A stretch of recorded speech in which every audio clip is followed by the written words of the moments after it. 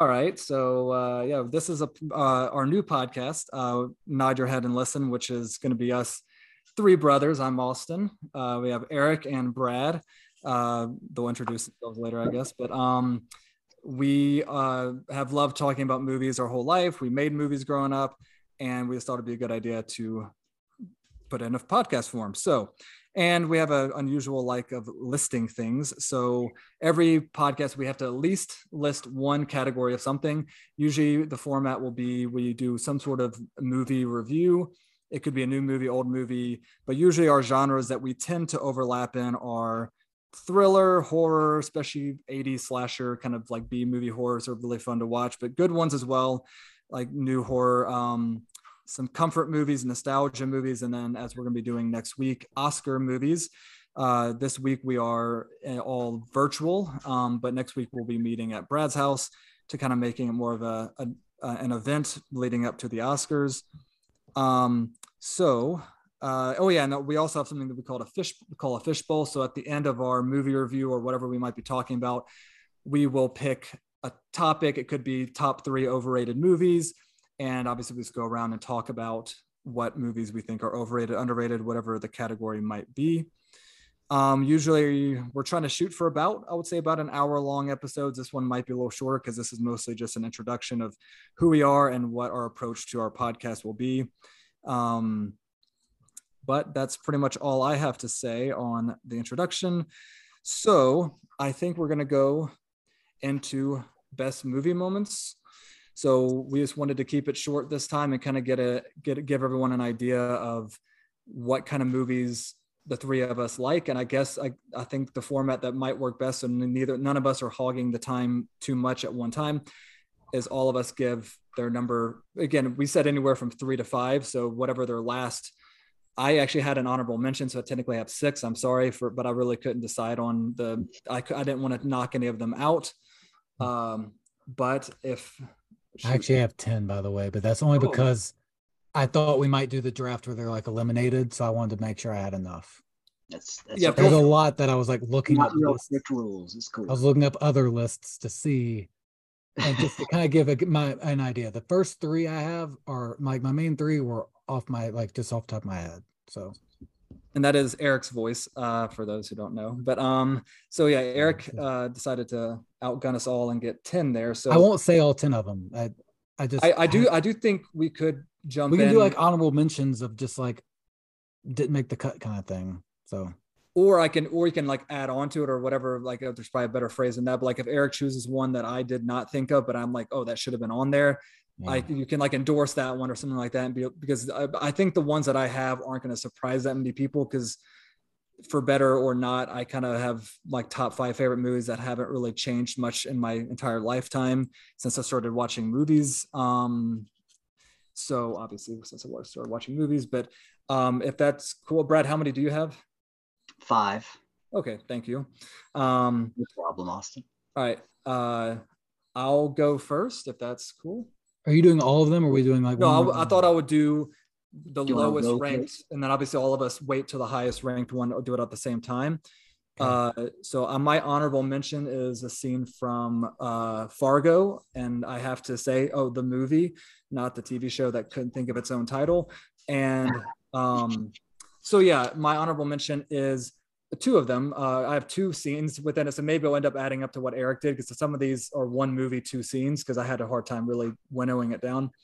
But the traffic stop scene where they, of course, also all the movies we talk about, we will spoil, just in case some people do spoil-free ones. We will talk about everything about it if needed.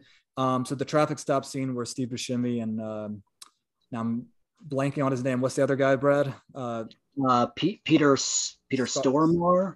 Yeah, is that right? Skarsgård, and would have been way off. I'm probably saying his name wrong, but yeah. I remember being something like, it's a Swedish name, I believe. But basically, I just remember that being an impressionable scene. Like when I watched this, like that's when it really got me hooked into that movie, was when they shot the cop and they saw the headlights coming, and it was just like that. I was in for the rest of the movie. I like simple stories, real people, and getting in over their head. There's a lot of themes of that, but also I think the speech that Marge makes at the makes at the end of the movie where she's talking and saying the beautiful day, kind of putting things in perspective that the whole movie was about chasing money, and all of that was just for some money that ends up getting buried in some snow. And she kind of puts things in perspective from the chaos of the movie.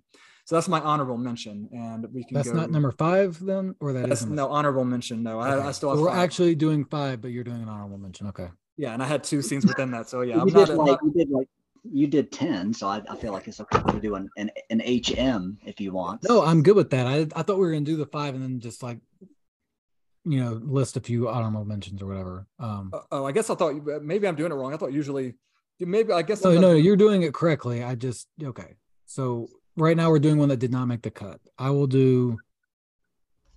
guess I'm gonna go, Brad. Sorry. Eric, please go ahead. I appreciate your enthusiasm. I'll say the Dumb and Dumber diner scene. Just made a lot of nostalgia. There's a lot of scenes from that movie that could have made it, but that one's always gonna. I don't think it needs that much explanation, at least between the three of us, because we've watched the movie so much. But I mean, it's got the classic scene, and the whole scene is just from start to finish. One of the better scenes in the movie. I want to add on to that.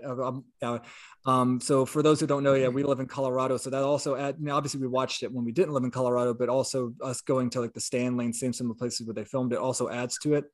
But on paper, Dumb and Dumber should be one of those movies for those, again, as you'll start seeing my taste in movies, it should be a movie that not only do I hate, but a movie that even if watching it as a kid, as I grew older, sometimes movies you're like, oh, why did I find this funny? And Dumb and Dumber is one of those that I don't understand what, like, I don't usually like that many comedy movies, but as I've gotten older, the funnier it has gotten.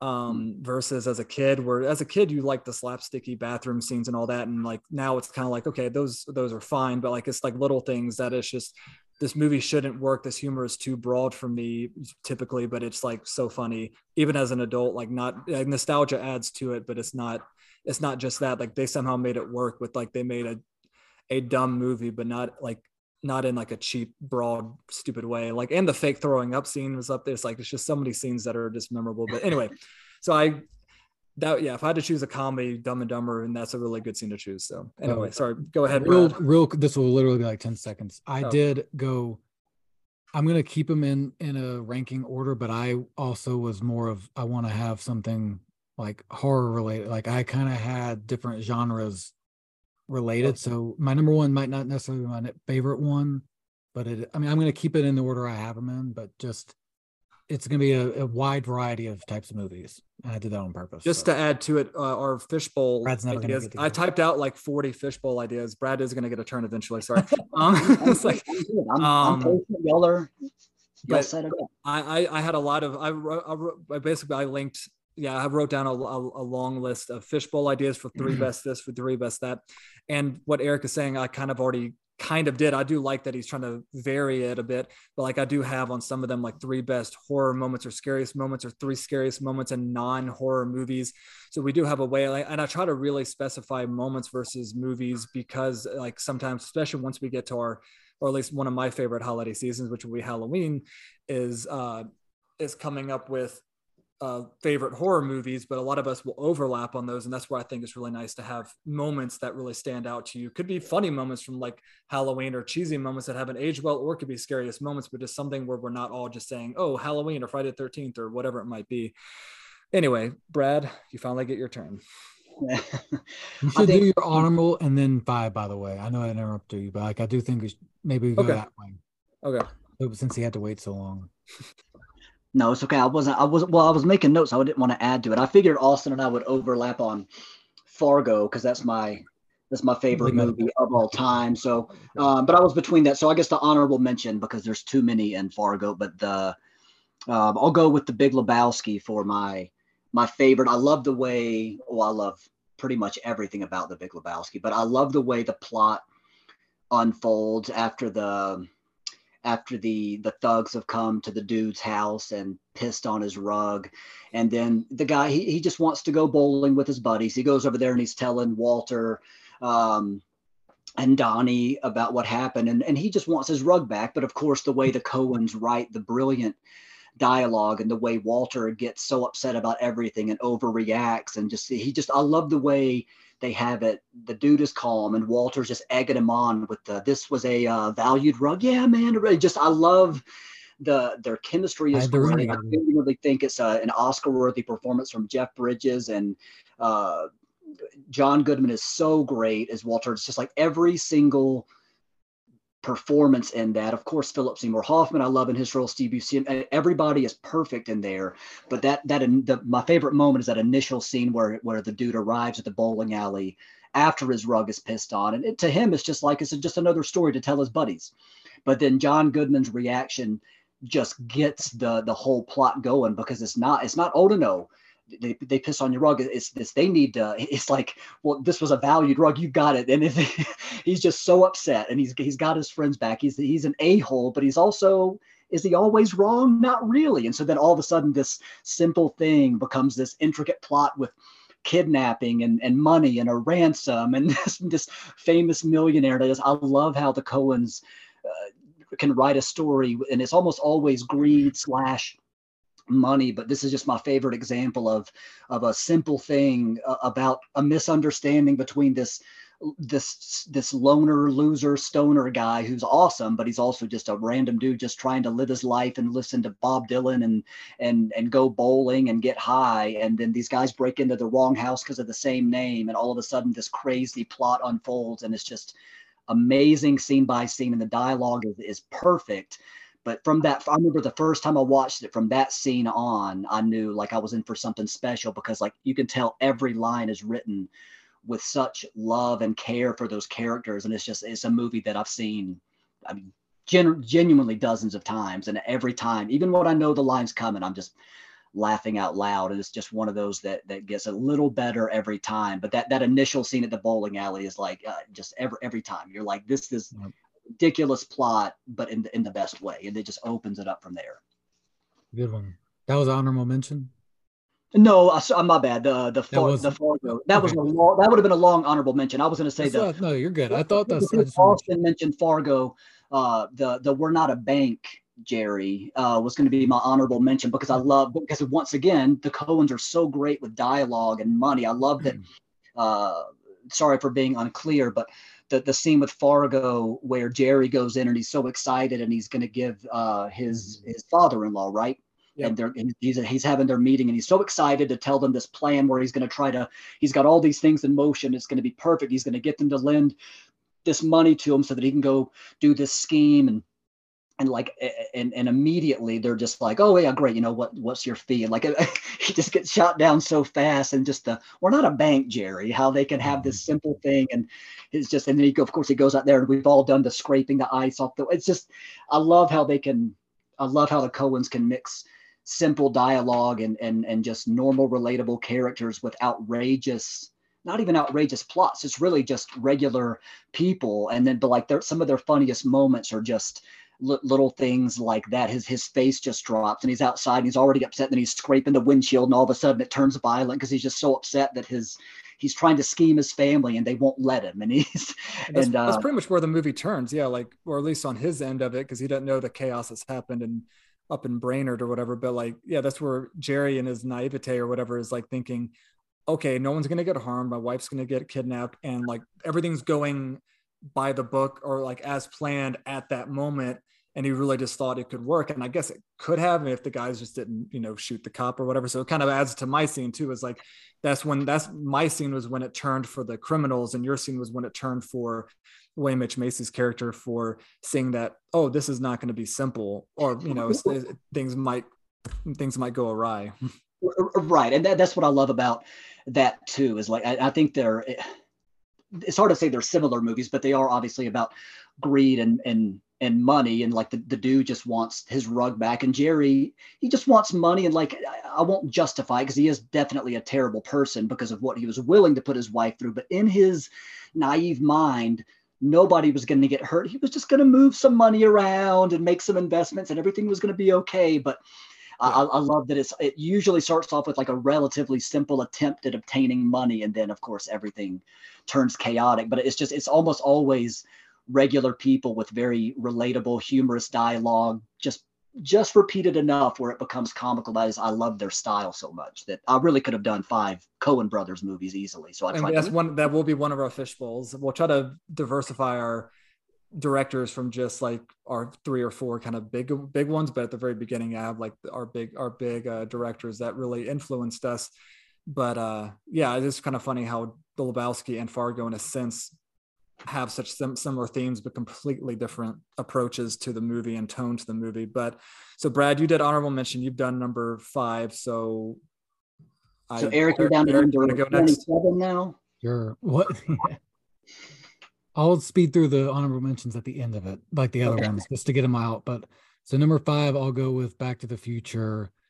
It was tough for me to pick one because I love the entire movie, but I just went ahead and did the clock tower, the ending, getting him back. Like it's such an intense scene, especially when you're watching for the first time, of everything going wrong and just last second. The whole movie's, again, no spoilers. It'll be in a top list of favorite movies of mine.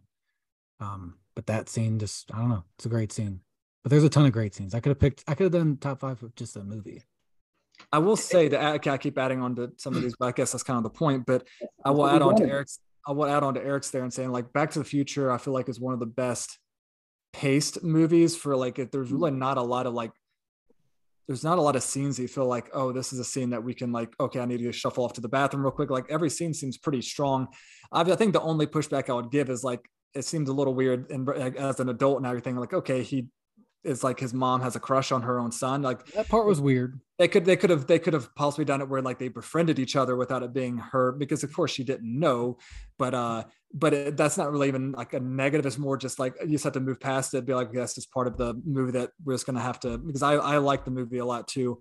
It's not on my list, but that like, I just feel like, yeah, it's one of those movies, even though like most of my favorite movies, there is like a scene or two where like, okay, love this movie, but this scene felt a little like, they could have made it shorter, longer, or done it a different approach.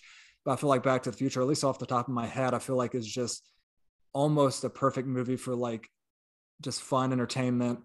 Great sci-fi, not much laughing in it, but great sci-fi movie. I was waiting. I was waiting for that one. Easily one of the best comedies of all time. We will have pointless discussions about genre as well. But yeah, that's already our first one. But yeah, we'll see who else thinks that Back to the Future. If you had, I'll be shocked if you guys have any of my others on there. 2 to 3 genres, but I would say Back to the Future. I think it might be on one of those, but action adventure. But okay, Back to the Future was close for me. I'll piggyback briefly on that one. The moment where the music is swelling and George finally kisses Lorraine at the dance, and like you have Michael J. Fox starts feeling better, and the picture comes back, and the music peaks. Like that was Earth Angel, man. It's a good song. That was Earth Angel. I mean, they've and you're right, Austin. That's another one with like, there's just no fat on the movie because they've talked about it before, but not with like a bunch of clunky exposition. They've referenced it, and then it builds up to that part. But I think what I love about that movie is like, I love that movie. I'm sure we all did when we were 12, and then again in college. It's still cool, and mom and dad like that movie, and I watched it with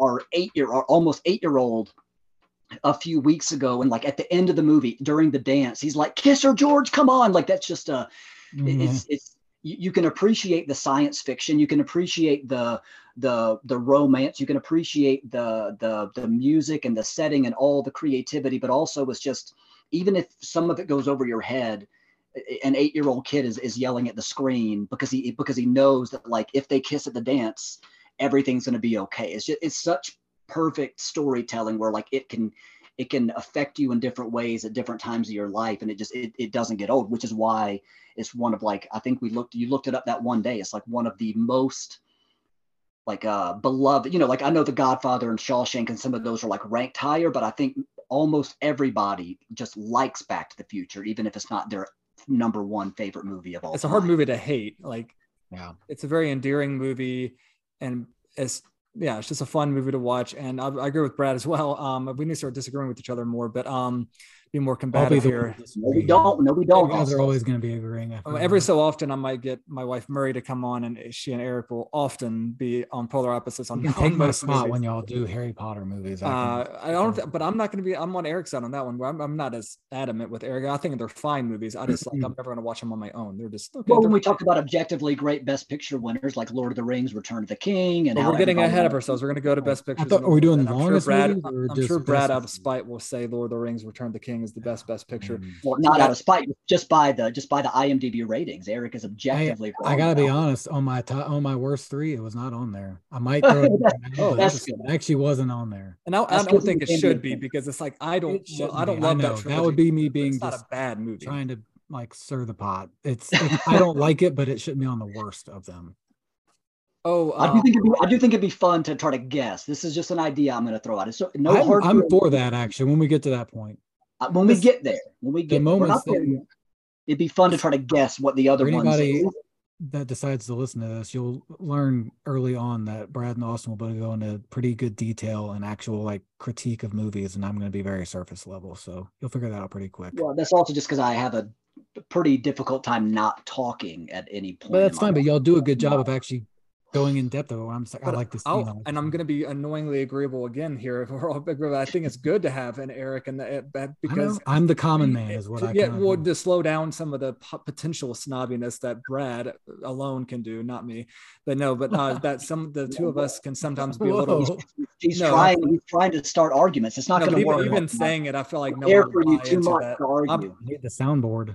No, I'm well aware that if there was a degree, like whatever it'd be, Eric would be the least snobby and I would be the most, especially now with that Brad as a father has become more open-minded than I plan to be. Well, but, I've just grown as a person and realized Austin's showing his kids like only Oscar movies probably. No, we again that's where we talk about the nostalgia factor. I made up this thing last year. It's not terribly clever, but after Halloween, especially watching horror movies where I have nostalgia in November to go kind of a wholesome month and everything and start watching movies that Brad, Eric, and I obviously there's 80s movies as well, but 80s and 90s movies that I feel like it'd be kind of fun to revisit and not critique in a real like way, but just like watch it and have moments that stood out to you, moments that you're like, this either didn't age well or what was that even about? Like seeing whatever, like and we won't get into it now, but yeah, that's for November. But so we do have a good balance on that. But I think Eric so if all three of us were so snobby about movies, now again, we also like slasher horror movies, so we're not always gonna be 100% snobby, but I think it's good to have a balance there for Eric.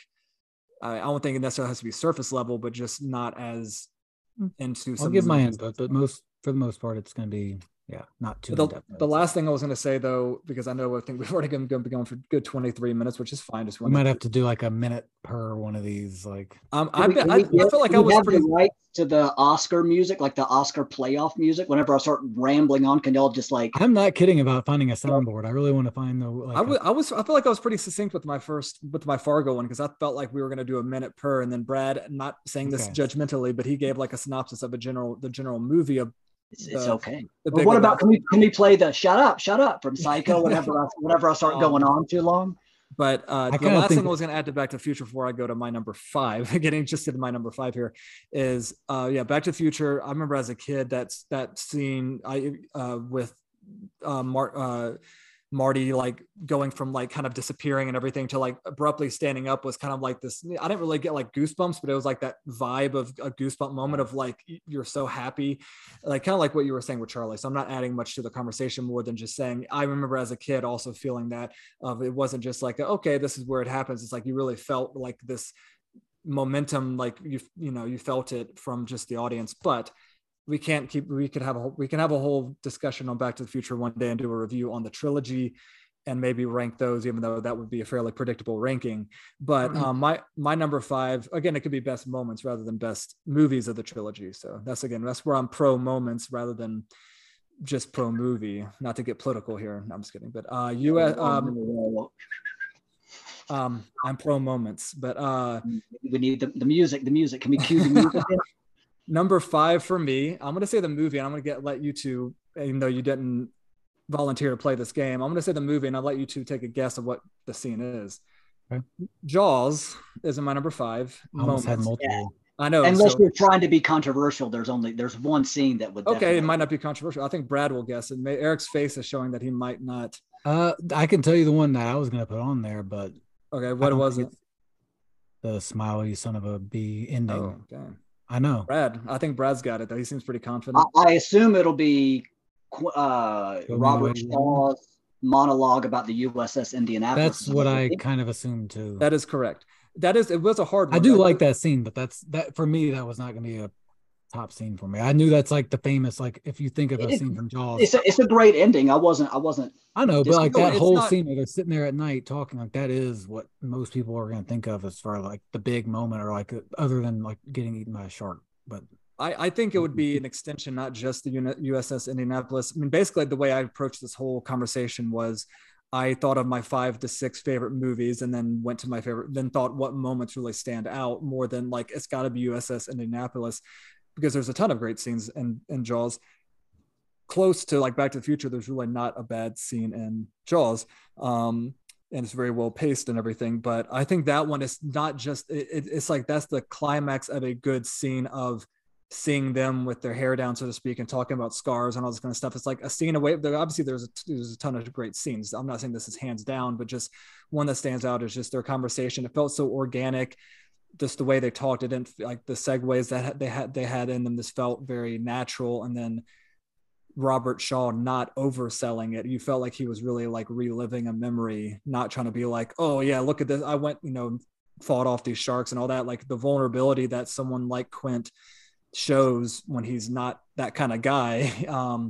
Really none of them probably would be. They're all like wanting to be, pretty proud, and not, especially Quint and Hooper kind of butting heads all the time.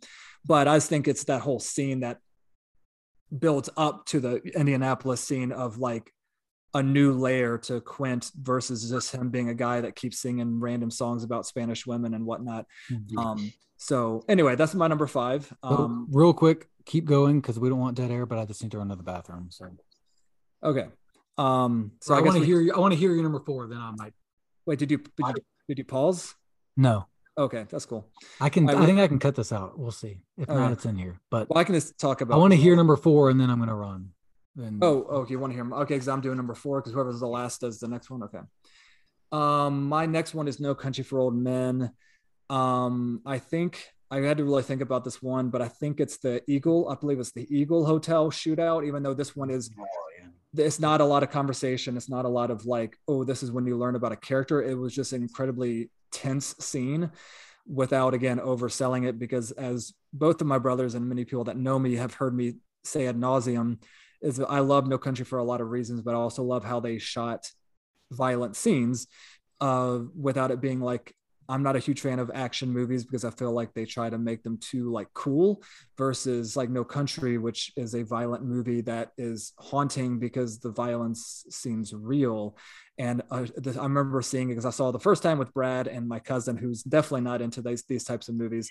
And when I was 16, I wasn't even old enough to see the movie yet, technically on my own, but seeing with Brad, and I saw it like 3 times in theaters, but because I don't know if it dawned on me the first time that there was no music and that there was no slow motion, and anything that you think of when you think of like a Lethal Weapon style action movie where it's like people sliding over cars and having like, oh, that was a cool moment. It's just like, wow, that was so realistic. Therefore it became, again, it felt even more violent, because it's like if you were a bystander in El Paso, I think was where it was there, or whatever it was, I guess West Texas there, and that's what you would be seeing. You'd be seeing a shootout just like that. No soundtrack, no glorification or exaggeration of the violence. It was just showing it in its true form, which is scary. So yeah, that one was less about layers of like Jaws had like, okay, there was like dissection to the characters and all that. This was less about that, more just execution. And this was also a very impressionable movie on me as a 16-year-old when I was really at my height of my snobbiness. Believe it or not, I've come down from it a little bit, but around then, just because No Country really pinpointed what I wanted to see in movies when it came to like realism and unpredictability, where that story went. I don't think Brad, when we saw it, I don't think anyone that I've ever watched it with saw where the movie was going, obviously, unless you read the Cormac McCarthy novel. But so yeah, Eagle Hotel, I think is the one that stood out to me in No Country. So that's my number 4. Okay. And I guess we can go back to Brad. I think it's been the longest since you've given yours. Okay. I'm almost at Jaws too. I like that we're definitely similar. I went with Eternal Sunshine for number 4, another one of my favorite movies. It's Good. incredibly rewatchable. I love the part where they I'm bad with character names, but that's okay. Jim Carrey and Kate Winslet are at the crumbling house, and like they've realized this is their memories are going away. They've realized they realize that the process is being done, and that they're in their final moments together as far, the procedures happening. And some of the lines are just so simple but really, really memorable, where they're in the house and they're enjoying each other's company. And and Kate Winslet looks over and says, this is it, right? This it's ending. And she's like, and I'm paraphrasing, but it's just, what do we do? And Jim Carrey just looks over at her and just says, enjoy it. And it's just like the movie shot so well, and the music is great. And I love that that part of the movie, and even the end, which some people look at it as it being pessimistic or optimistic, but I love that it's about relationships and how most of them don't end well, or sometimes we get in relationships that don't work out and then we get back into them. And even though it might fail, and you see the flaws in people, and I love, because I love that. And I was back and forth between the scene with the crumbling house where they just decide, well, this memory might go away, so let's enjoy it one last time, and the end of the movie where they've already been in a relationship, and they're hearing each other vent all the things that they hate about one another. And they're kind of laughing awkwardly and sitting there, and they're like basically deciding, well, we're going to try it again, even though we know it won't work. And they just kind of laugh, and they're like, I'm going to do this. Well, I'm going to do that. And they just, okay. And they just figure, life is a life gets you down. Life is crappy a lot of the time. Relationships suck, and we're probably not going to end up together in the end, but I like spending time with you, and we'll try to make it work despite the flaws. And it probably won't work out, but that's okay. And I just love the simple message that was there. And I love the way they acted, and just, I don't know, life is crappy, but we're going to enjoy the little things. And they just decide to go for it anyway, even though it's probably not going to work out based on previous experience. But I really like the way that movie comes together, and the fact that they're just like, we'll go for it again, even though probably it's not going to work out. I really like the ending of that one, especially. I know that's one of Eric's favorite movies, so we'll leave. You can keep us in suspense if that one of those might be on Eric's. I think I wanted to put it on there, but there's some movies I'm like, even that and Big Lebowski too were like the two main ones that I wanted to. I couldn't pick like a specific scene that like was the overall movie is one of my favorite movies. Same with Big Lebowski, where I couldn't pinpoint I couldn't narrow it down, I guess. Back to the Future was tough for me too, but yeah, it was a tough one to say, because I can't do it justice, because their acting is so good, and it's because it's such simple dialogue. It really comes down to Kate Winslet and Jim Carrey having such good chemistry, because that's the way it ends is so great. It's just like, I'm going to do this because that's the way I am, and it's just I love the way he just looks over at her so lovingly and just says, okay, and then the Beck song comes on. You're like that. It's almost for sure not going to work out, but they're willing to give it another chance because it's worth it to them. Like I love the way it ends. Great movie. All right, Eric, your number, whatever your number you're on 4. I'm on 4. I think, have we all done 4 now? Or this like after me? Yeah, I started the 4. Okay. I wanted to include Jurassic Park, so I'm going to do the kitchen scene because that was at least probably the most intense scene, especially growing up and watching it at that age. I mean, just the whole time, just almost maybe not like kitchens. Like it just, I don't know, it just kind of, that probably frightened me the most of any of the other scenes, because that was really, I feel like that was probably one of the first times the dinosaurs are like within the buildings and not just like they're not out in the land with the dinosaurs. Have now taken over. I don't know. The whole scene, I mean, they're coming down, you think they're going to get her, and they hit it because of the reflection. Like, just, I don't know. That's where I like doing moments versus movies, because I don't think any of us would disagree about Jurassic Park being an incredible movie that we all grew up with. But there's a also ton of scenes you could pick from. But I was like, really, yeah, the introduction to the T-Rex, that scene would be it for me. But I'm like, yeah, the kitchen scene's great too. But as a kid, I think the scare, because I wasn't scared by raptors as a kid for some reason, even though they are scarier than a T-Rex. A lot more, honestly. No, I was like, they made more sense to be scary, but especially in the universe of Jurassic Park, where they said if you stand still, they can't see, even though that's not true. But like, also raptors were not the size they were in Jurassic Park. So, and they would have feathers if they were way smaller too. So it's like, yeah, but they made them more reptilian and not bird-like. But yeah, the introduction to the T-Rex, and then and the non-scary moment. I keep adding on to Eric's. Eric, I mean, not that Brad has chosen bad ones, but like Back to the Future and Jurassic Park. Like, Brad's just said it well. He didn't know nothing else. And for a long time. Well, Eric, what's your favorite line that has a lot, have a lot of?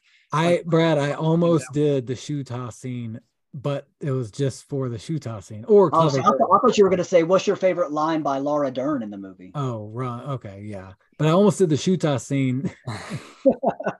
Run. I guess the Clever Girl and Run are like in the same ish scene, but shoe toss, just because of our joke, like it's not actually that good of a scene, but. Well, and the Park was a tough one. No, the opening part is funny, but it's just, I don't think that many people would say "shoe ta" as a. I think that's just the three of us being weird kids that watch. That's what I'm saying. Nobody else. Way like too many movies, too many times. That's like we did. 30 Rotten Scoundrels when she makes. Yeah, we need to do. Or Jerry doing all right. Like, those are just us being weird. There'll be a lot of inside jokes that whoever is listening might not. Do I do number 3 now, or you are going to do number 3? But I was also going to add one more little thing and say that Jurassic Park, a non-scary scene that's one of like a very beautiful scene, is when they say "Welcome to Jurassic Park" and sing. It kind of zoom into Dr. Grant sing and Dr. Sadler, Laura Dern sing, like, imagine being like your passion is dinosaurs, and obviously you would assume the rest of your life you would never see one, and now like I guys feel like it was a really beautiful moment that in other hands outside of Spielberg might have not put that much emphasis on, and it was just like a scene that instead of just being action and scary dinosaurs, it was like how inspiring it would be as well as scary. But anyway, Eric, number 3, please. So I just have to at least say that again, my top 3 were, I didn't like look anything up. It was just like literally what came to my head first kind of thing. So all 3 of these could be any particular order. I'm just going to go in the order that I wrote them down. But number 3 for me is The Sandlot and the 4th of July, that whole scene. I just love that picture it paint, just the having the cul-de-sac of all the people out there eating hot dogs and hamburgers, just that little picture perfect moment, and they go out and play baseball and like the fireworks and all that kind of stuff. But that whole scene is just, I don't know. It's like the epitome of like childhood summer. Another thing where I have to include The Sandlot because it is one of my favorite movies and I love baseball. But like that scene, if you're gonna pick one, other than I guess like the comedic side, you could do like whether the insults or even the fair. But the 4th of July, every time you just like, that's why I watch it around 4th of July, obviously. But it's legitimately a great 4th of July movie, and I love that one. And really, let's just pretend that there's an audience cut where the last scene with the jet stealing home. Let's just pretend like that doesn't happen because that's bad. But I love worse endings. It's a terrible ending, but we're just going to pretend like that doesn't happen and it cuts away before that. But I love that it's a sports movie, and that the showdown, like that their game against the little rival group is like in the midway point of the movie because it doesn't really matter. That's not what it's about. And that the game, we don't even know the score. I love that it's just about their just friends getting together. You could say it's not a sports movie. You could make that argument that it's just a movie about kids growing up, and they do that by playing baseball in this a lot. Like you could easily say it's because you're right. They play one organized game, and it's still not technically an organized game. It's just them getting together with their rivals and beating them, but it's not on the books an actual game being played. It's just friends. Right. And I love that too, because we don't know, we know that they win, but we never see the score. There's no suspense. There's no the ninth 2 out. It's just because that part didn't matter. Yeah. And I love that about it too. I didn't think that one was going to be making anybody else's list, so I was pretty confident. No, I think my number one. I think you made a good point that it's not really a movie about like growing up, childhood, and like obviously the Smalls going, trying to be accepted into a group that it's not his strength to be athletic and all that. But I also think it can't hurt that we grew up with I mean, I was the tail end, I was the young end that kind of annoyingly tagged along with my two older brothers, but like having a neighborhood group that went and played like wiffle ball in the field outside of the Smith's house or whatever, like, you know, it's just like little things like that where it's like, this isn't that unique to our childhood, but at the same time, like it really, I think, yeah, I'm sure that's another reason why it really hits home. We had a good pun setup. intended, That little yard for wiffle ball was great. And even before that, Brad probably won't remember this because you were probably too young, that abandoned lot at the bottom of the hill by the Smiths, that they ended up building a house. We played baseball. Like, I think we played legit baseball there. Yeah. And again, it didn't have a fence or anything like that, but it was a good spot to go get together. I always hated those people just for ruining it by, you know, by building a house there. By buying property. It was every time I drive by the house, I'm like, I mean, it was pretty inconsiderate of them to do that. So, anyways, that's my turn for three, or Brett? Wait, is it my turn? I think it should be Austin now. You can go ahead, Austin. Well, now I'm getting into my Hitchcock final three. It's all Hitchcock from here for me. And for number three is, I had a feeling. Yeah, Eric's definitely not going to agree with me on this one, but Vertigo. One of those, and I'm actually surprised how much I liked Vertigo as a kid, less so as an adult. Because Vertigo as a kid, it's like, it's a slow moving movie that has more layers than I think a lot of us grasp. Where I was a slow kid that didn't get the movie at first. Like I understood a lot of it, but I don't, like, you didn't get, like, obviously the psychological part and the part about obsession and Jimmy Stewart and really not being a protagonist for a good chunk of the movie at the end. Just like he's getting pretty creepy and possessive. But the scene that, again, I don't know why I'm trying to analyze as much as I can, but Scotty trails Madeline. There's a good I think about somewhere between 15 or 18 minutes without any dialogue in Vertigo. Oh. And most people that know Vertigo, most of them probably would know that, but also they'd be like, "Oh, I didn't even notice," because it's not like there's a lull there, at least to me, maybe to Eric. And I don't remember that, but I haven't seen that movie in a while. Basically, it's when he starts, before he actually gets to know Madeline. This is his first time really on the job. He's just showing shots of Jimmy Stewart, shots of the back of Madeline's car. And he's just trailing her and seeing that she goes to the museum to see the Carlotta Valdez painting, things like that. And I think it's just that Hitchcockian voyeurism that's like really fun. But that one's not really fun. I'll get to another one later. That's probably not a big surprise. That's voyeuristic. For Hitchcock, that was really fun.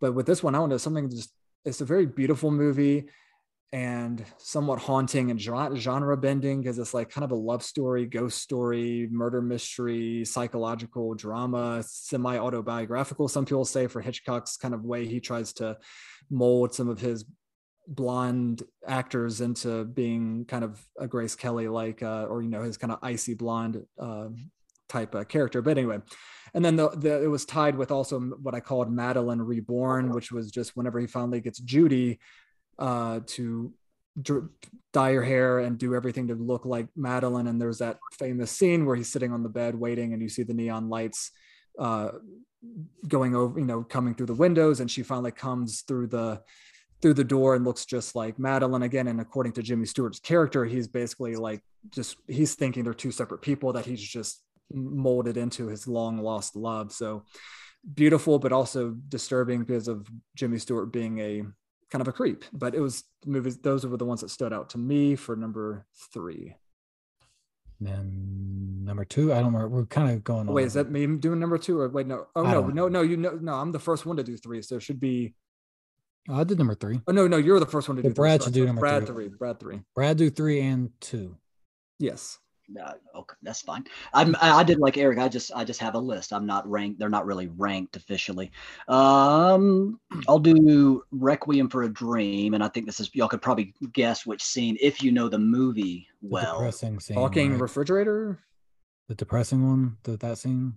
That was a really good guess, Eric. But I'll do the scene with Ellen Burstyn talking about what the red dress means.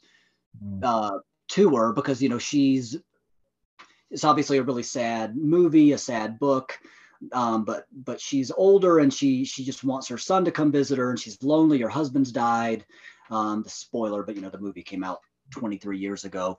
But every time Harry comes over, she's talking about her red dress and how it's so important. She wants to fit back into it, and she finally breaks down, and she just talks about how this it's such a big deal. She's going to go on TV. She just wants to be somebody again because she feels worthless. And it's the dialogue is good, but just Ellen Burstyn is just absolutely great in that role. And it's a rare moment that the movie slows down and you see the humanity of a character versus so much of the movie is just sad and it's addiction and it's quick cuts and it's sad music. And you're right. I mean, it is a depressing, sad movie. And that scene is heartbreaking, but it's also a nice moment of just somebody who is slipping away and feeling like they don't have any importance in life. And she's like, this is the last thing I've got to really cling on to. Is I want to wear this red dress because my husband used to love the way I looked at it. And I just want to get that back again. I want my friends to see me and I want to cling on to something. And it's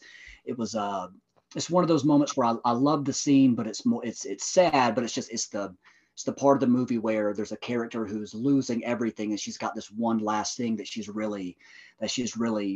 makes her feel important. And her son comes to visit, and so her son's here, and so she can connect her son to her husband, and so she's just desperately trying to feel important and beautiful and young, and it's sad but also kind of sweet at the same time. And I feel like it's just, she was the center of the movie, in a movie about addiction and trying to hold on to life. And, it's definitely not a movie that I go revisit a lot, but every time I watch it, that's the scene where, like, even if I'm, I always watch it, but that's the scene where I always really perk up and sometimes watch it a couple of times. Cause it's just, it even people who aren't addicted to actual substances, I think, can relate to the way that she feels, where it's just like life has slipped away and she's like, I just want to grasp onto something and feel the way I used to. And it's a different type of addiction for her because she's trying to look the way that she used to, but she's addicted to diet pills. Yeah. Right. Well, yes, diet pills, but also I just mean she was also, yes, it's diet pills for her, but also she's longing for her youth and her days of being, looked at longingly, and a heartbreaking scene, but Ellen Burstyn just is great in that role. And so I really love the way they let the scene linger on her and really sum up what all the characters are after, which is just, feeling important or feeling different than they do if they're not under the influence of something. And she really sums it up with just like, I just want to feel different than I do. I want people to look at me the way my husband used to, and I don't have that anymore. It's really sad, but wonderfully done by her. Well, you actually brought up a good, I think I'm going to add to the fishbowl thing, maybe 3 good movies that are hard to rewatch or hard to revisit or whatever, because I already have a few off the top of my head. Obviously I won't say them now, but one of them, I mean, it's like Requiem could fit into that category where it's like, just some movies are just so heavy, but they're really well made, but like, coming to rewatch it wouldn't be a very fun conversation for a fishbowl, but it can't hurt to add it. But so Brad, you're also doing number 2. Oh, okay. This one, I'll do this. It was hard to pick because it's one of my favorite movies. And so I was having trouble figuring out a scene, but I'll go with the scene where Shaun and his crew go back to get his mom and his father-in-law in Shaun of the Dead. And the reason I know, but the reason when you started with Shaun, I was just like going through so many different, I was like, what movie is he talking about? I was trying to create suspense, like I was pretty sure for Hitchcock.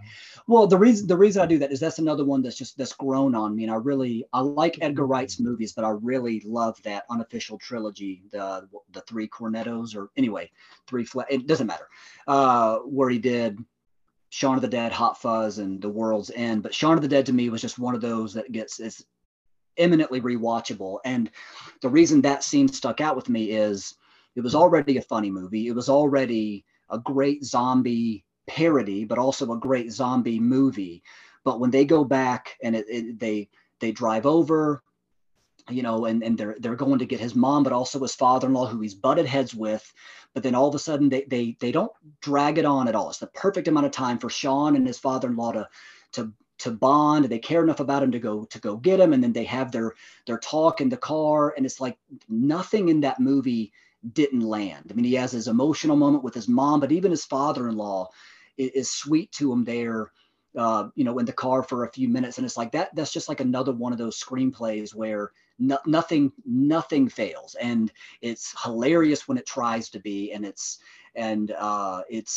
got some romance in there. It really is like the ultimate, like I know it's it's an obvious thing, like when it's got multiple genres, but that one is funny and romantic, and it's got family drama, and it's a hilarious zombie movie. It's just like, and that's the moment where I remember the first time I was watching, I realized this is something special that's going to always, I will always watch that movie. And that's the moment where I realized it was something better than just a zombie comedy, because it helps that it was Bill Nye that played his father-in-law, if I'm remembering correctly. I've seen that movie one time, so I don't. That's Bill Nye. I don't know if I would have known. Am I remembering that right? Was it not Bill Nye that played his dad, his father?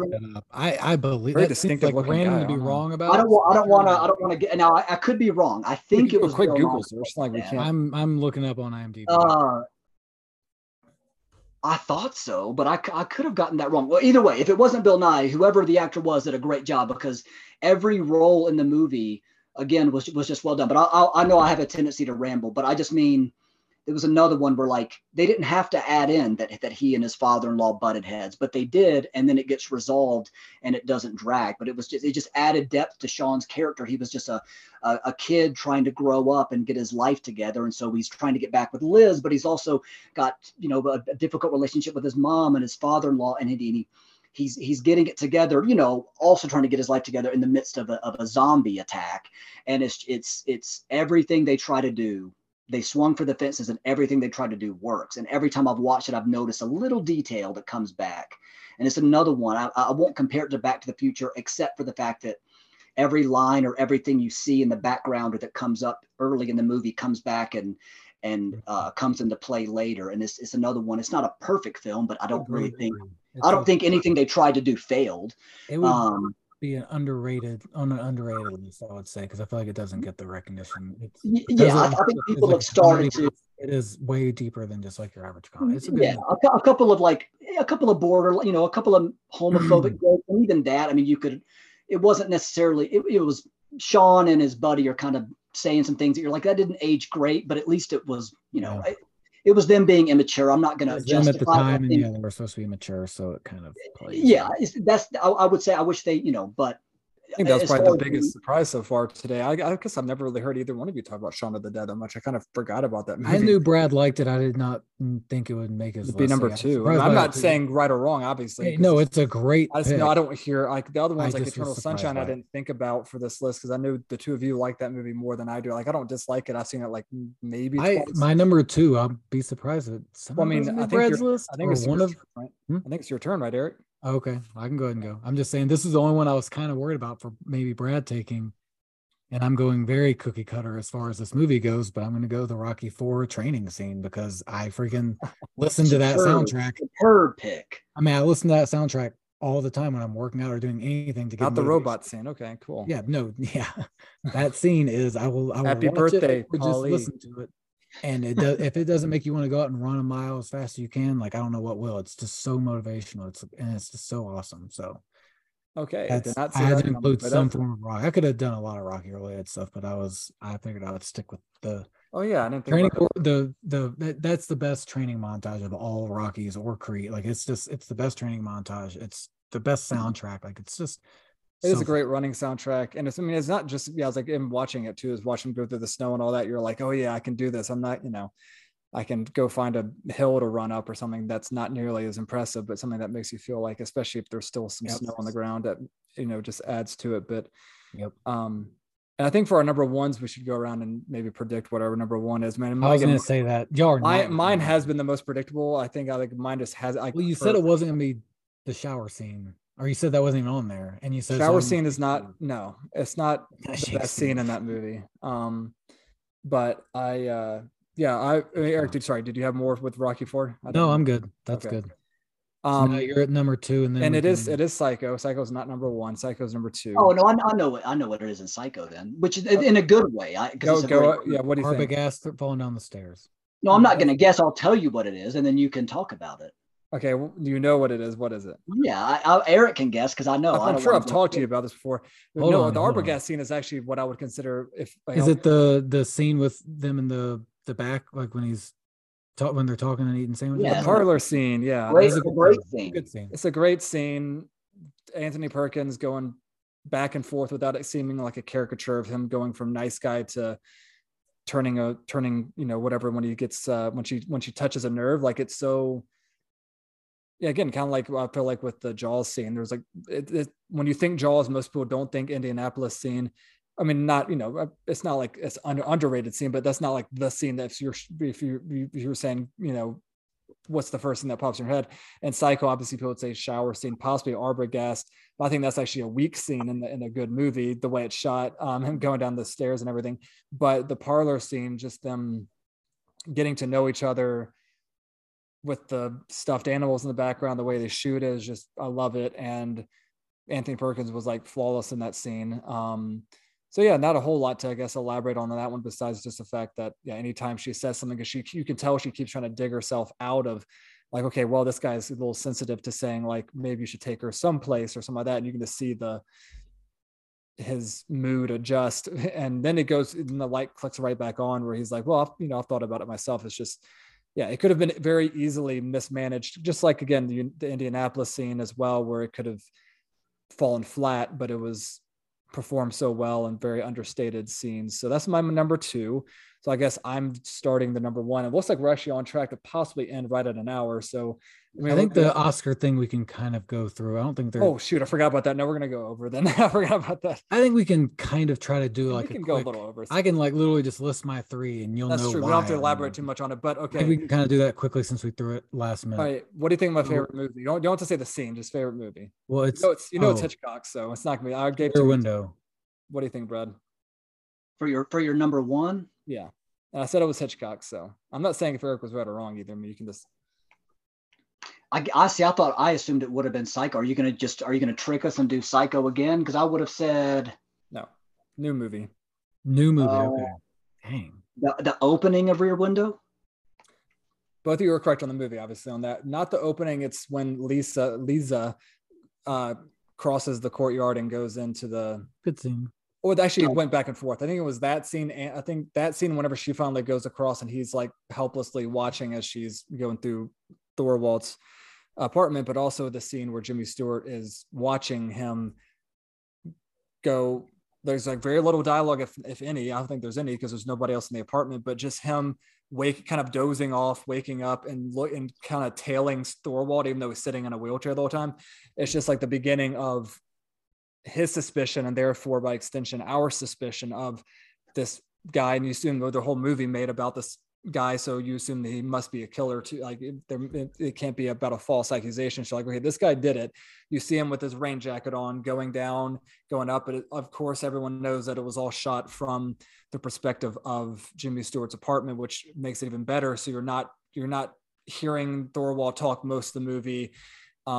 You're just seeing it from a perspective across the courtyard, and that voyeurism aspect was really fun as a kid.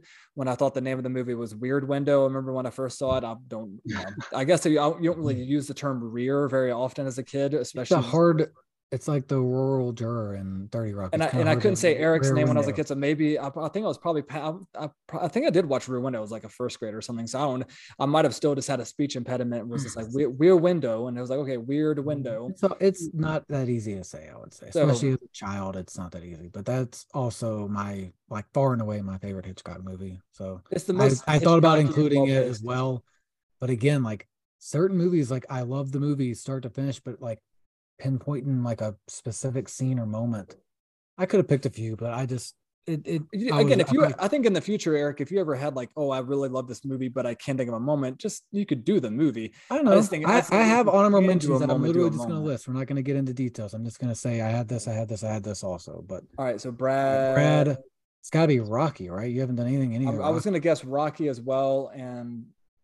Sorry, Eric, you want to make? I don't know. No, I don't know where else to go off that. I'm guessing it's gonna be one from Rocky 1, but I'm trying to think of an actual scene. Or maybe the race scene from Mr. Mom. I don't know. It's probably no. Well, those were definitely on there, but no, I had a couple of them, because what happened was, as we're talking. Well, anyway, I'm rambling on before I even start rambling, and pre-rambling is a whole thing. But instead of doing like an actual number 1, I'll just say I had a couple of honorable mentions too, so I'll try to one up Eric. Uh, I I was between the scene with Michael in the hospital, uh, kind of toward the beginning of The Godfather, like as Michael is becoming part of the family. Because I love seeing his development as a character. I love when they're all sitting there talking about who should protect Vito there, and Michael volunteers, and they all laugh at him. They think it's cute, but then he goes to the hospital and actually does it. And I think it's the barber or the florist or somebody, it doesn't matter. I love that part, when he's taken charge of the family. But the hospital is just so cool. It's quiet. It's shot in such a way that's suspenseful. So I love that part. And I also love the final, I don't know, 20 minutes. I guess it's like the diner scene of Moonlight.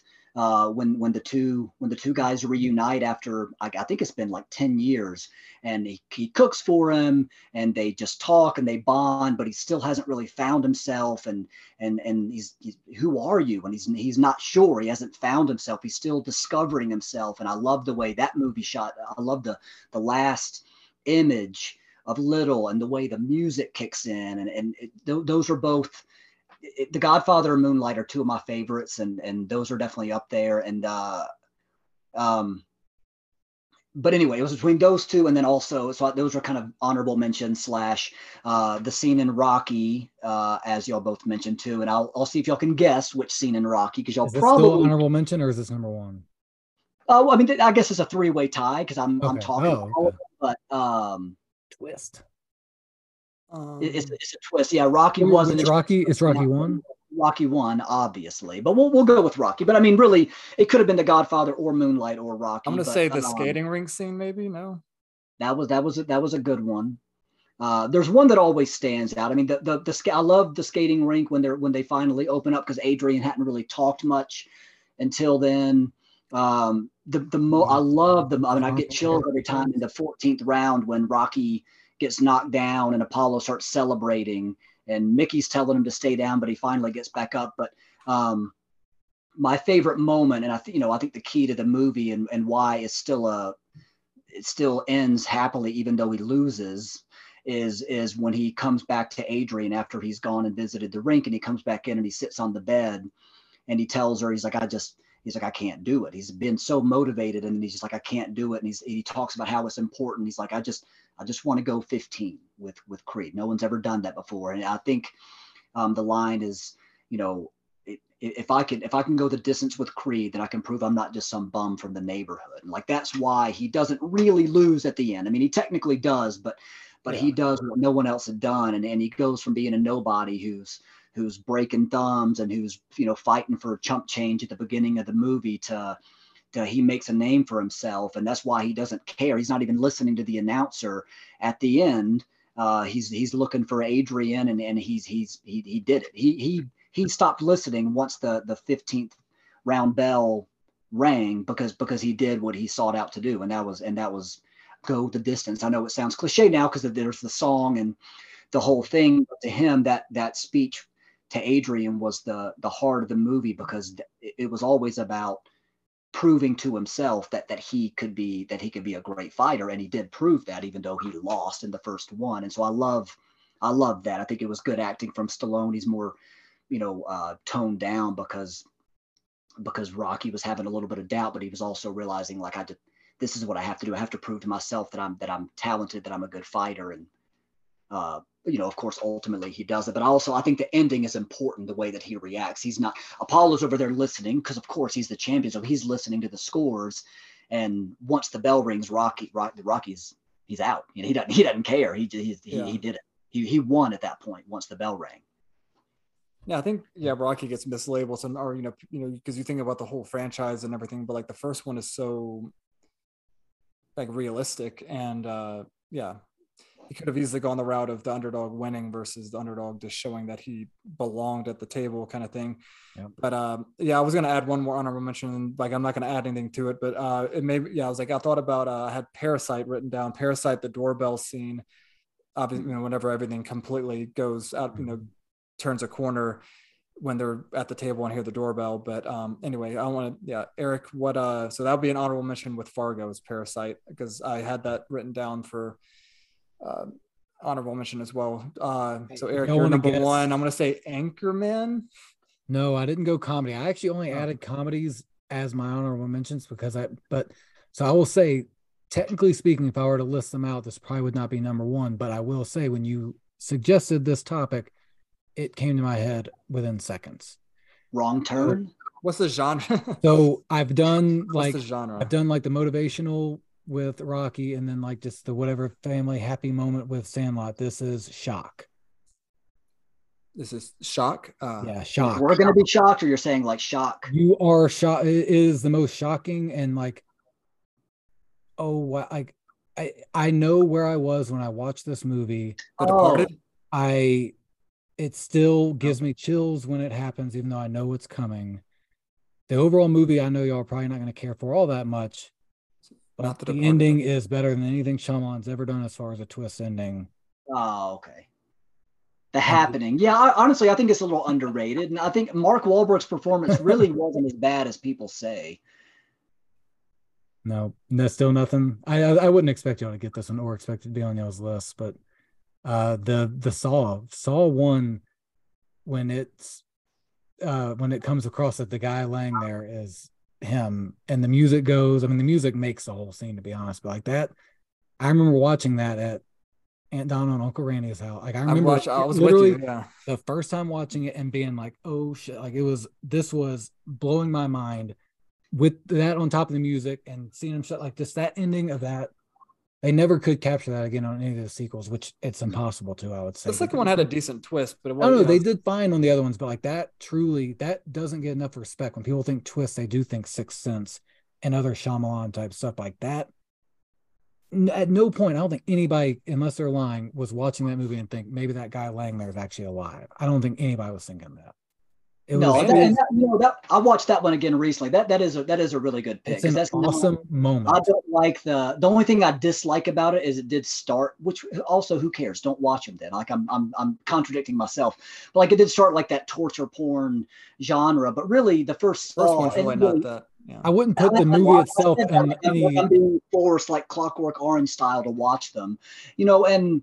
The first Saw, you're right though. That was such a good, and it holds up on rewatch even when I know it's happening, and still, yeah. You see like the shock on their faces, and he gets up and just shuts the door on him, and the music really is the best part. That's a good twist, especially that they had a good scapegoat, so that the whole time it's not a whodunit anyway, because you assume that what's his name, the orderly dude, I can't remember his name. That's with a Z.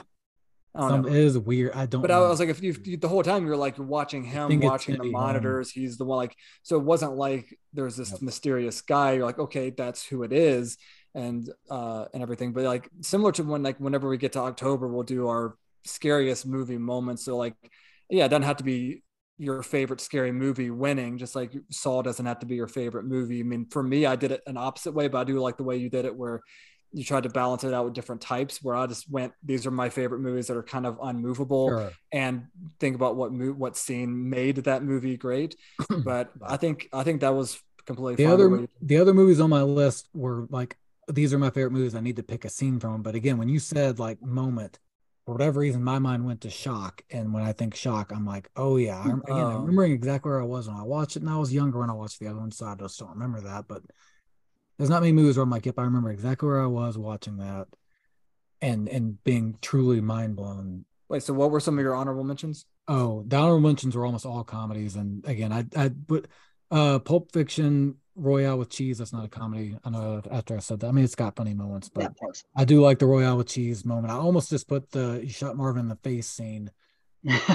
Both are up there. I mean, I guess I could count that as an honorable mention too. Then I had Old School, We're Going Streaking. I mean, I know y'all aren't probably not that big in the movies, but it's a pretty classic. No, that part's hilarious. Any scene of Will Ferrell in that movie, and it's good. And then Office Space, the beating up the printer. Yeah, okay. Office Space. You could have named any moment from Office Space, and it. I know. You're really. It's just.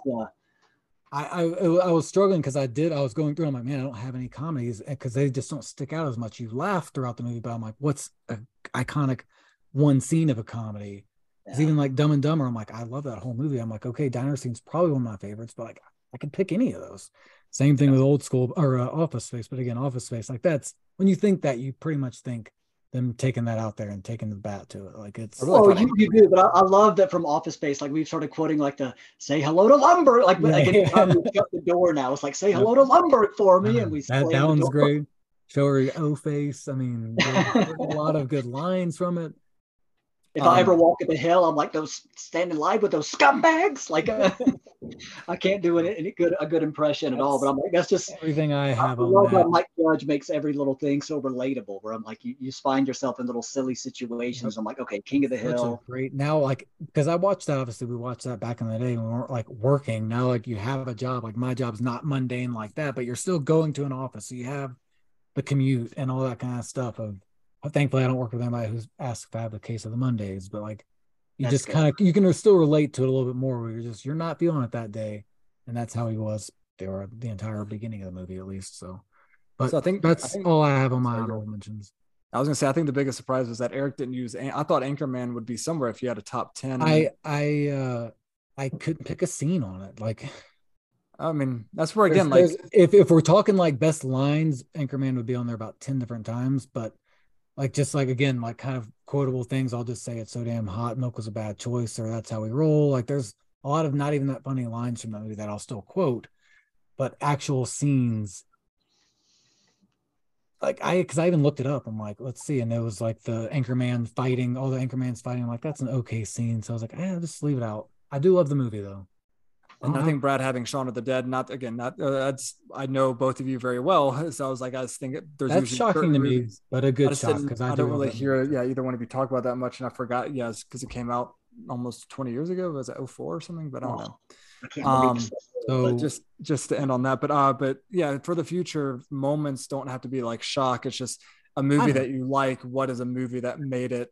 But that is a good moment for me. Like, I mean, that was as I was like thinking about it, I'm like, ooh, this is not like a great number one, but I'm like, whatever. It was the first thing that came to my head. That came to my head for a reason. Like if we're naming best movies, even best, because I wouldn't even know what I would put that in because it's not a horror movie to me. It's like a psychological thriller.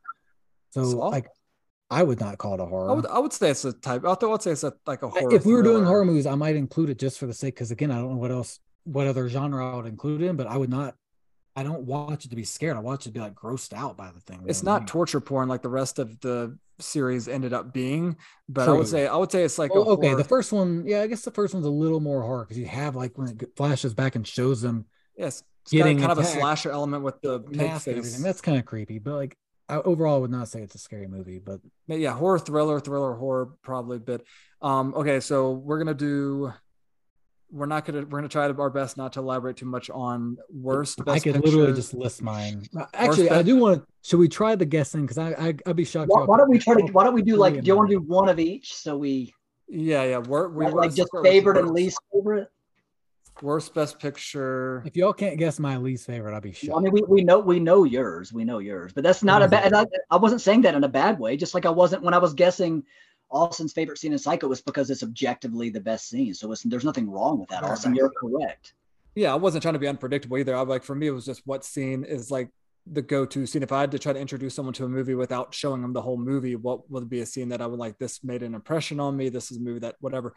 But maybe we should. Yeah, it doesn't really matter what order we do it in. And Brad has also seen a lot more best pictures and than I have. So. I think, yeah, you definitely have. Well, I thought you had seen most of them. Nah, no. I think I listed one time. I think out of the 94 now of winners, my guess is I've seen like a third. I don't know. Well, I guess I've seen all of them. I've seen pretty much all of them in my lifetime. But anyway, worst best. Disappointed. I thought you had gone through and watched more. Okay, we don't have to go in a certain order necessarily. So I would say, can we all agree that Shakespeare in Love is one of the three least deserving? Least deserving. I don't think it's one of the worst. I think that's my number one. I thought you were going to know that one. Yeah. I think Eric is in line with Shakespeare in Love. It's the worst movie. I knew that was for one sure. of the worst movies ever made. It's not just a bad Oscar movie. It's not really that bad of a movie. It just shouldn't. It's a bad. That's why I chose undeserving. They just put them in. They just made it in Shakespeare time, so people thought it was good. It's a bad rom-com. It's a horrible movie.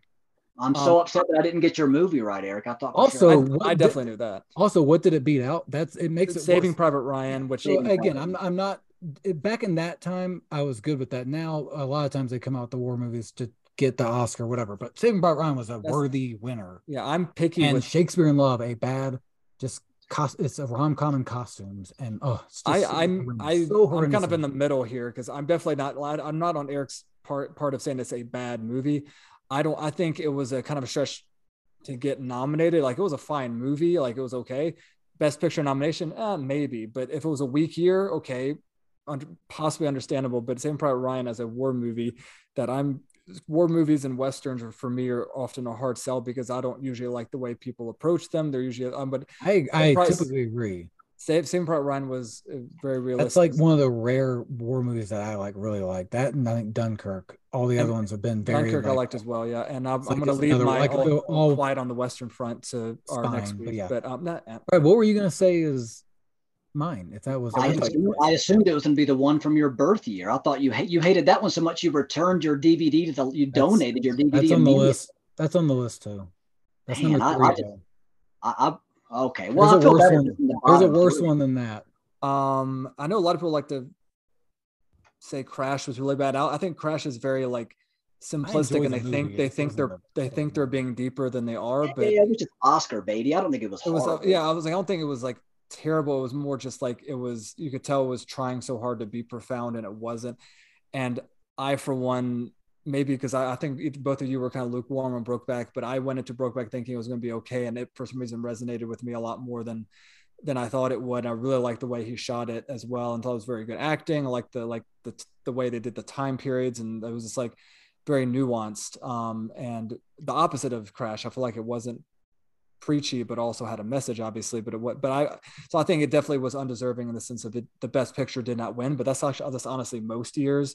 So that's why it's hard. Where I feel like Shakespeare was definitely not the best that year. So maybe this will be harder than I thought. But I didn't watch Brokeback until like 5 years ago or so, and I had heard so many good things. Like, it was a good movie, but it like acting like if it was between that and Crash, then it was just a bad year. I don't think it should have won either, to be honest. I was not impressed with it. Like, it was maybe a better made movie than Crash. I would watch Crash more than it. Actually, I don't know. They're both fine, but that one to me. But Shakespeare in Love beating Saving Private Ryan is got to be like the worst of any year of Oscars, I would say. Yeah, this section might be harder than I thought, because then you have like Dragon Stays. I think Shakespeare in Love was okay, but that was Harvey Weinstein, like at the top of his. I mean, he's a terrible person. That was him, like, definitely campaigning the most and winning hit that year. And then I think Brokeback was unbelievably better than Crash. And I've seen Brokeback several times. I like the movie. I was not saying anything bad. I see what you're saying. It's like it wasn't like it's not one of those you're gonna pop in all the time. But that could have been too many. I thought it was gonna be fine. I thought it was like, okay, it's gonna be fine. But like, I don't know. Like, it was. I would say it's better than Crash, I guess. Yeah, but that doesn't take much. I enjoy the movie Crash, but I don't think it was an Oscar movie. That seems like any other movie to me. Like, it's weird that one Best Picture. I just think I don't think Brokeback did anything.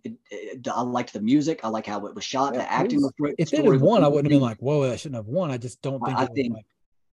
The way I try to look at it now with any Oscar movies is which movies like stick with you, which movies do I think about the most, and that's what I'm going to get into next week with the Oscars for this year, and like last year, where like what movies do you think about the most and everything. But does anyone have any other name drops real quick? You've already said 2 of my 3. Are we not actually doing the list or what? What was the other? Last Emperor was one. Last Emperor was number 3. Shakespeare was number 1. There was a couple of us way back.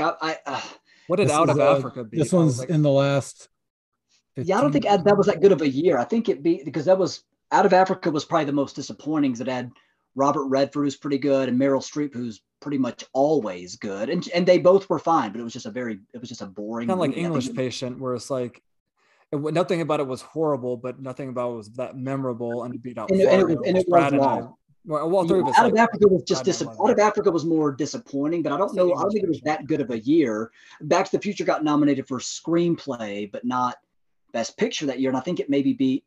I don't even remember. I don't know if Kiss of the Spider Woman got nominated. I know William Hurt. Anyway, but I'll give you all a hint.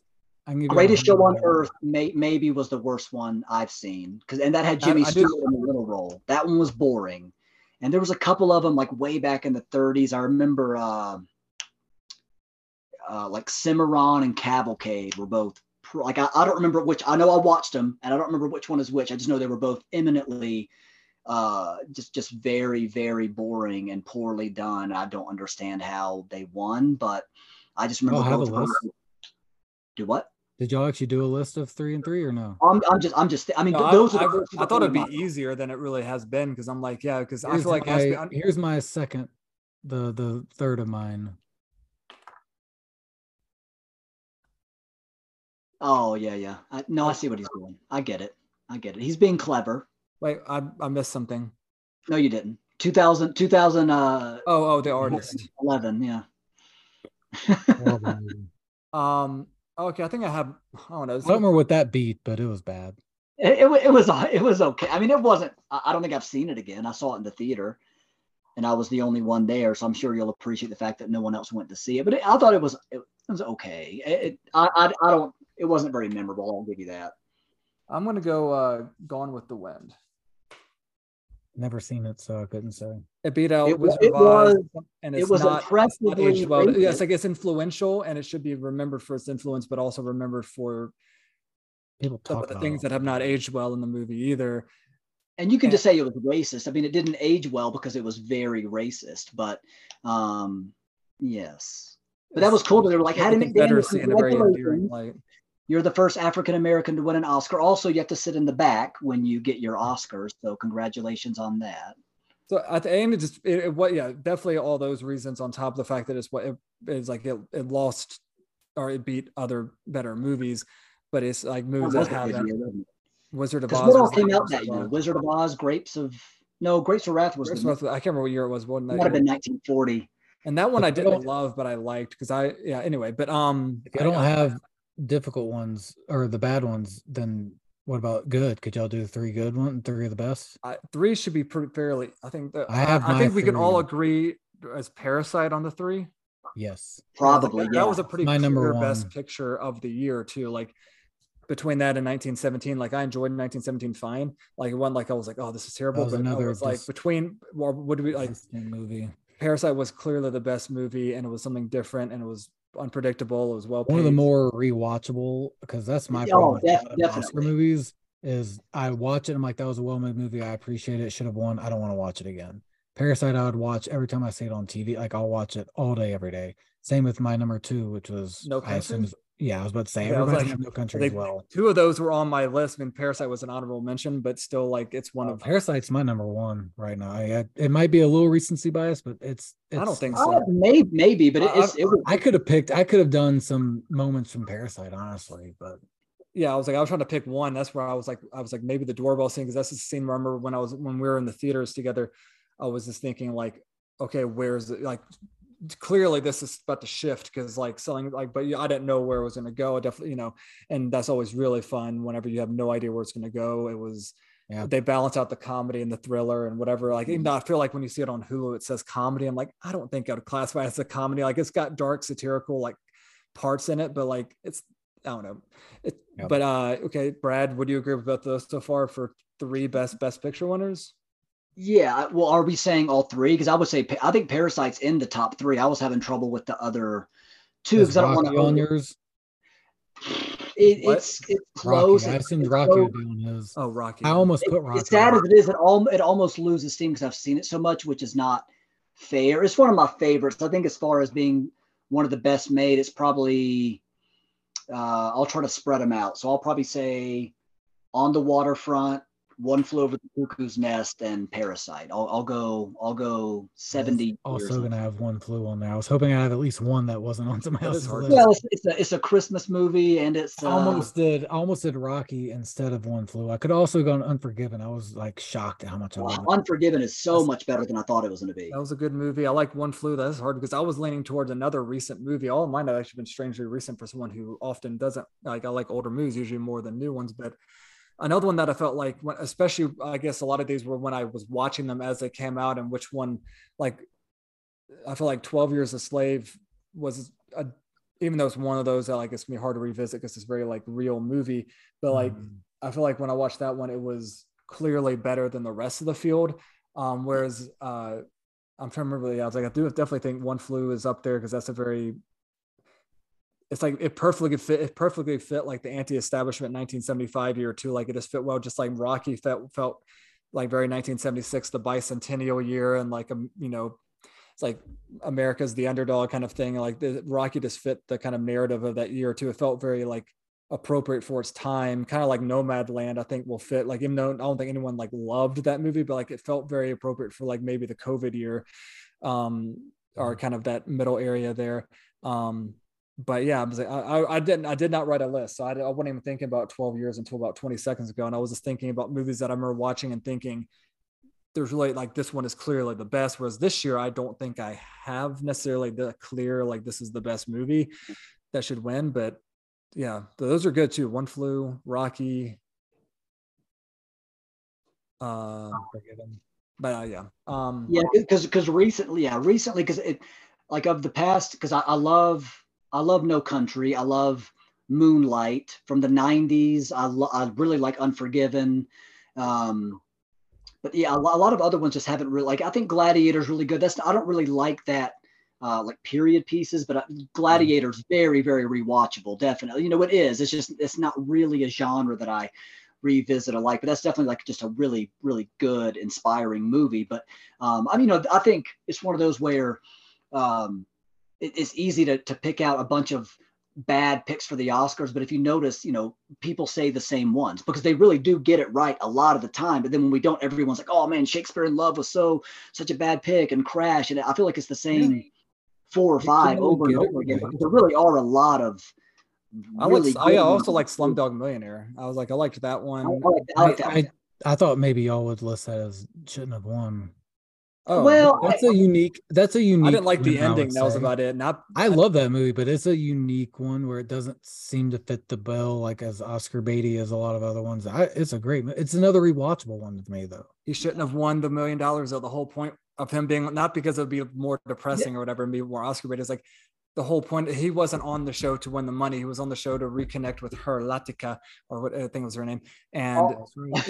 He was all that's true, but I was okay after all they should have been happy to because but winning doesn't hurt it. I don't think winning hurts the story. I think it would have made it sweeter because the focus would have been on the romance. I mean, which I know it kind of was still, but like it was showing like all the things in his background to lead up to how he got all the answers right until the last one, because that was his whole purpose, because it was very like about like being predestined or whatever, but like he was there was all these reasons why he would get up to the last question and finally reconnect with her, find where she is, and run out there just as happy as he would have been with $1 million, but just with her. Like, I'm not saying it ruins the movie. I mean, I have opinions on Fargo ending as well, and I love Fargo. I think Fargo could have ended differently, but like, so it's not a criticism in the sense really, but I think it would have actually made the message even stronger than it being about him or having him win the money. But I still enjoy the movie, and I would say it's in there as well as like a memorable movie that I'll actually like rewatch, a best picture movie that I'll actually like rewatch a decent,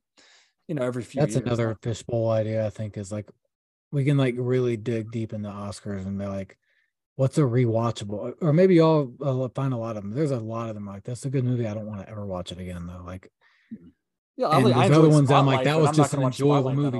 That's where I go back. I was going to say that one too. Spotlight's great. I'll watch it every few years. That's right in the middle. Spotlight was really good. That again. You'll rewatch that enough, even though that's just topic. I still would watch that. It's just so heavy and like. What did Social Network lose to? King's Speech. Yeah, and at the time, I was happy about that. I've watched Social Network probably 15 times. If it's on TV, I watch it because it's so rewatchable to me and just an easy thing to have on. I will never watch King's Speech again, ever. I actually owned King's Speech, but that was because at the time I was all like, I don't think a Facebook movie should win an Oscar and all that. You have to justify owning the King's Speech, Austin. You're reverting back to that snobby a little bit. It's okay to own. No, I'm just saying because I like a lot of David Fincher movies, and he should have won an Oscar by now, and that should have been Social Network. What else has he done? Or was he does like Seven. Benjamin Button was he did. What was the Netflix? Zodiac? Zodiac's a great movie. Why can't I think of I the could have done that for best movie moments. Actually, one of the Zodiac movies, but scenes. But go ahead. What about What's in the Box? No, because I don't actually like his delivery that much in that movie. In that scene, I feel like it's I a feel little. like people make fun of it more than they. If you're making fun of, it wasn't as good as him Babble. crying and babble. Yeah. It wasn't as good as that It's like, part. what's in the It's not box? What's in the at the box? It's like, Schoenberg. that's a great movie though. But no, I mean David Fincher. I'm trying to think what up because Dragon Tattoo. The two more Oscar baiting movies I don't like as much were Benjamin Button and Mank. Gone Girl was good though. I thought that one was a good one. I liked Gone Girl. That's a rewatchable one. Was that nominated? Yeah, that was nominated for Best Picture. And Gone Girl? No, it wasn't. Sorry, no, it wasn't. I was saying. I think the lead got nominated, not Ben Affleck, but oh man, I'm blanking on her name. That's Rosamund Pike. She got nominated for it. Got nominated, but whenever I was thinking 2014, I thought about Whiplash, and when Eric asked it to get nominated, I was thinking about Whiplash because that's a good movie as well. That was a good but that's Damien Chazelle, not and Babylon didn't look that great to me. It looked very like I don't know. It looked like it was trying to be too much or something. And I actually liked La La Land more than I thought I would. I enjoyed that one. I would have been between Moonlight and La La Land. I was actually okay with either one of them winning, but I really like the soundtrack of La La Land more than the movie was like entertaining. Moonlight, I need to watch again. I remember enjoying it, but I think I've only seen it once. So it's one of those that's it's not gonna be that rewatchable. There were a lot of them when I was going through that. I need to catch up and watch. I still have not watched Coda. Actually, I'm behind. Oh, you didn't watch last year's Best Picture one? Okay. I didn't think it was gonna win. What was it going against? I feel like I watched whatever I thought was gonna win. Power of the Dog. I was mostly glad. I didn't watch that one either. So I was mostly glad that Power of the Dog didn't win because I was like, Eric forever will be annoyed by the fact that like Power of the Dog won because it's such a strange movie. But last year was a weird year because that was a Netflix movie, wasn't it? It was, and I thought I liked the themes and thought about it the most, but I actually didn't think the execution by Jane Campion was that great. I didn't really like the direction of it. But I thought that the concept and it was unpredictable. And I thought I wanted to rewatch it because I was like, oh, there's parts that I didn't get or whatever. And Coda it's like a very safe movie. It's just like, it's very on. I want to watch it. I need to watch that one. I'm assuming I've watched this year's winner because I've watched all but two. Well, we are officially at an hour and a half here, so we should be good. I think we will segue this into the fact that we are going to be doing an Oscar episode on Sunday midday is what Eric and I agreed on. And Brad will have to. We've been outvoted. And we'll be doing the Oscars start rankings. Probably 7. Is it 7 to 10 or something? What we could do like. I think it's 6 to 9 usually, but I could be wrong. I thought because they go late, but I don't think they go to like. Then we could do like 3. We could do like. All we need is if we come in prepared. If we come in, y'all care about like the red carpet stuff.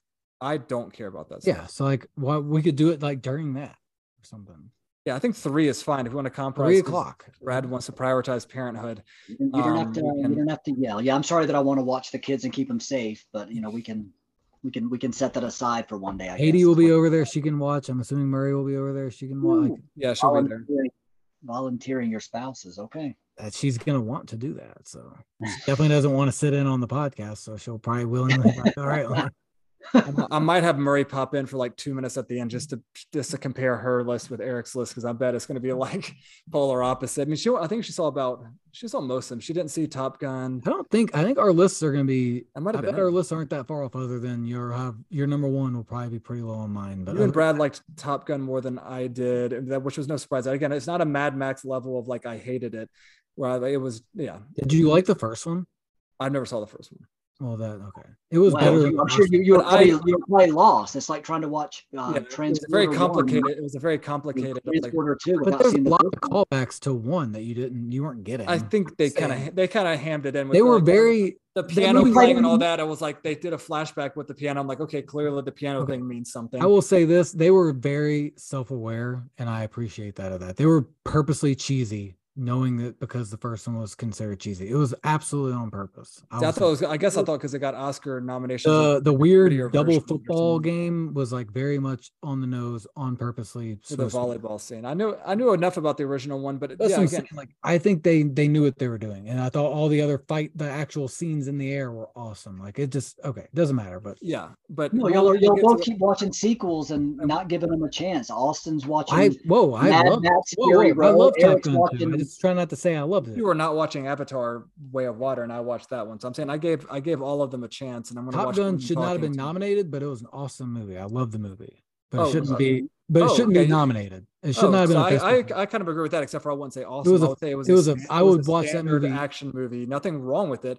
It was like nothing was like, oh, that was bad acting and all that. It was, to me, it was a standard movie that only got nominated because the Oscars are going to start picking at least one or two blockbusters, and Avatar and Top Gun both killed at the killed at the box office. I'm okay with them doing that, actually. I mean, but as long as it doesn't win, we're going to be prepared to be watching superhero movies or whatever as well. I don't want it to overtake it. I don't want it to be all of them, because then if you're going by box office, it's going to be all superhero movies. Because they do well. Movies and sequels. That's not like Avatar. Yeah, Avatar and Top Gun are both sequels. No, I was saying about Mad Max. I was talking from before. I know you would. I actively disliked that movie, whereas Top Gun. I'm saying you didn't actively dislike. You didn't watch the ones before Fury Road, is what I was saying. So what? It was such a non-plot that what was there to follow? It was just people. You don't even know why he was mad by the fourth movie. That's the whole point. You were lost in the. He spoke two words in the whole movie. They had his face covered, and they had this like hyper manic shooting style and people playing flame guitars, and they were just on the road the whole time. Everything was explained in Mad Max 1 through 3. You had no idea what was going on. What was the movie they watched in Sunny, Transporter 2, that he didn't want to watch because he's like Dennis. I like Dennis's face when he's watching it too. I love that he's like he talks about how he's gonna know what's going on, but he has no idea. He can't follow with Jason Statham. He can't follow with Jason Statham. But we could probably stop recording at this point too. All right, so we don't get off on the It's Always Sunny, because that was and we are. But this was another question was going to be: do we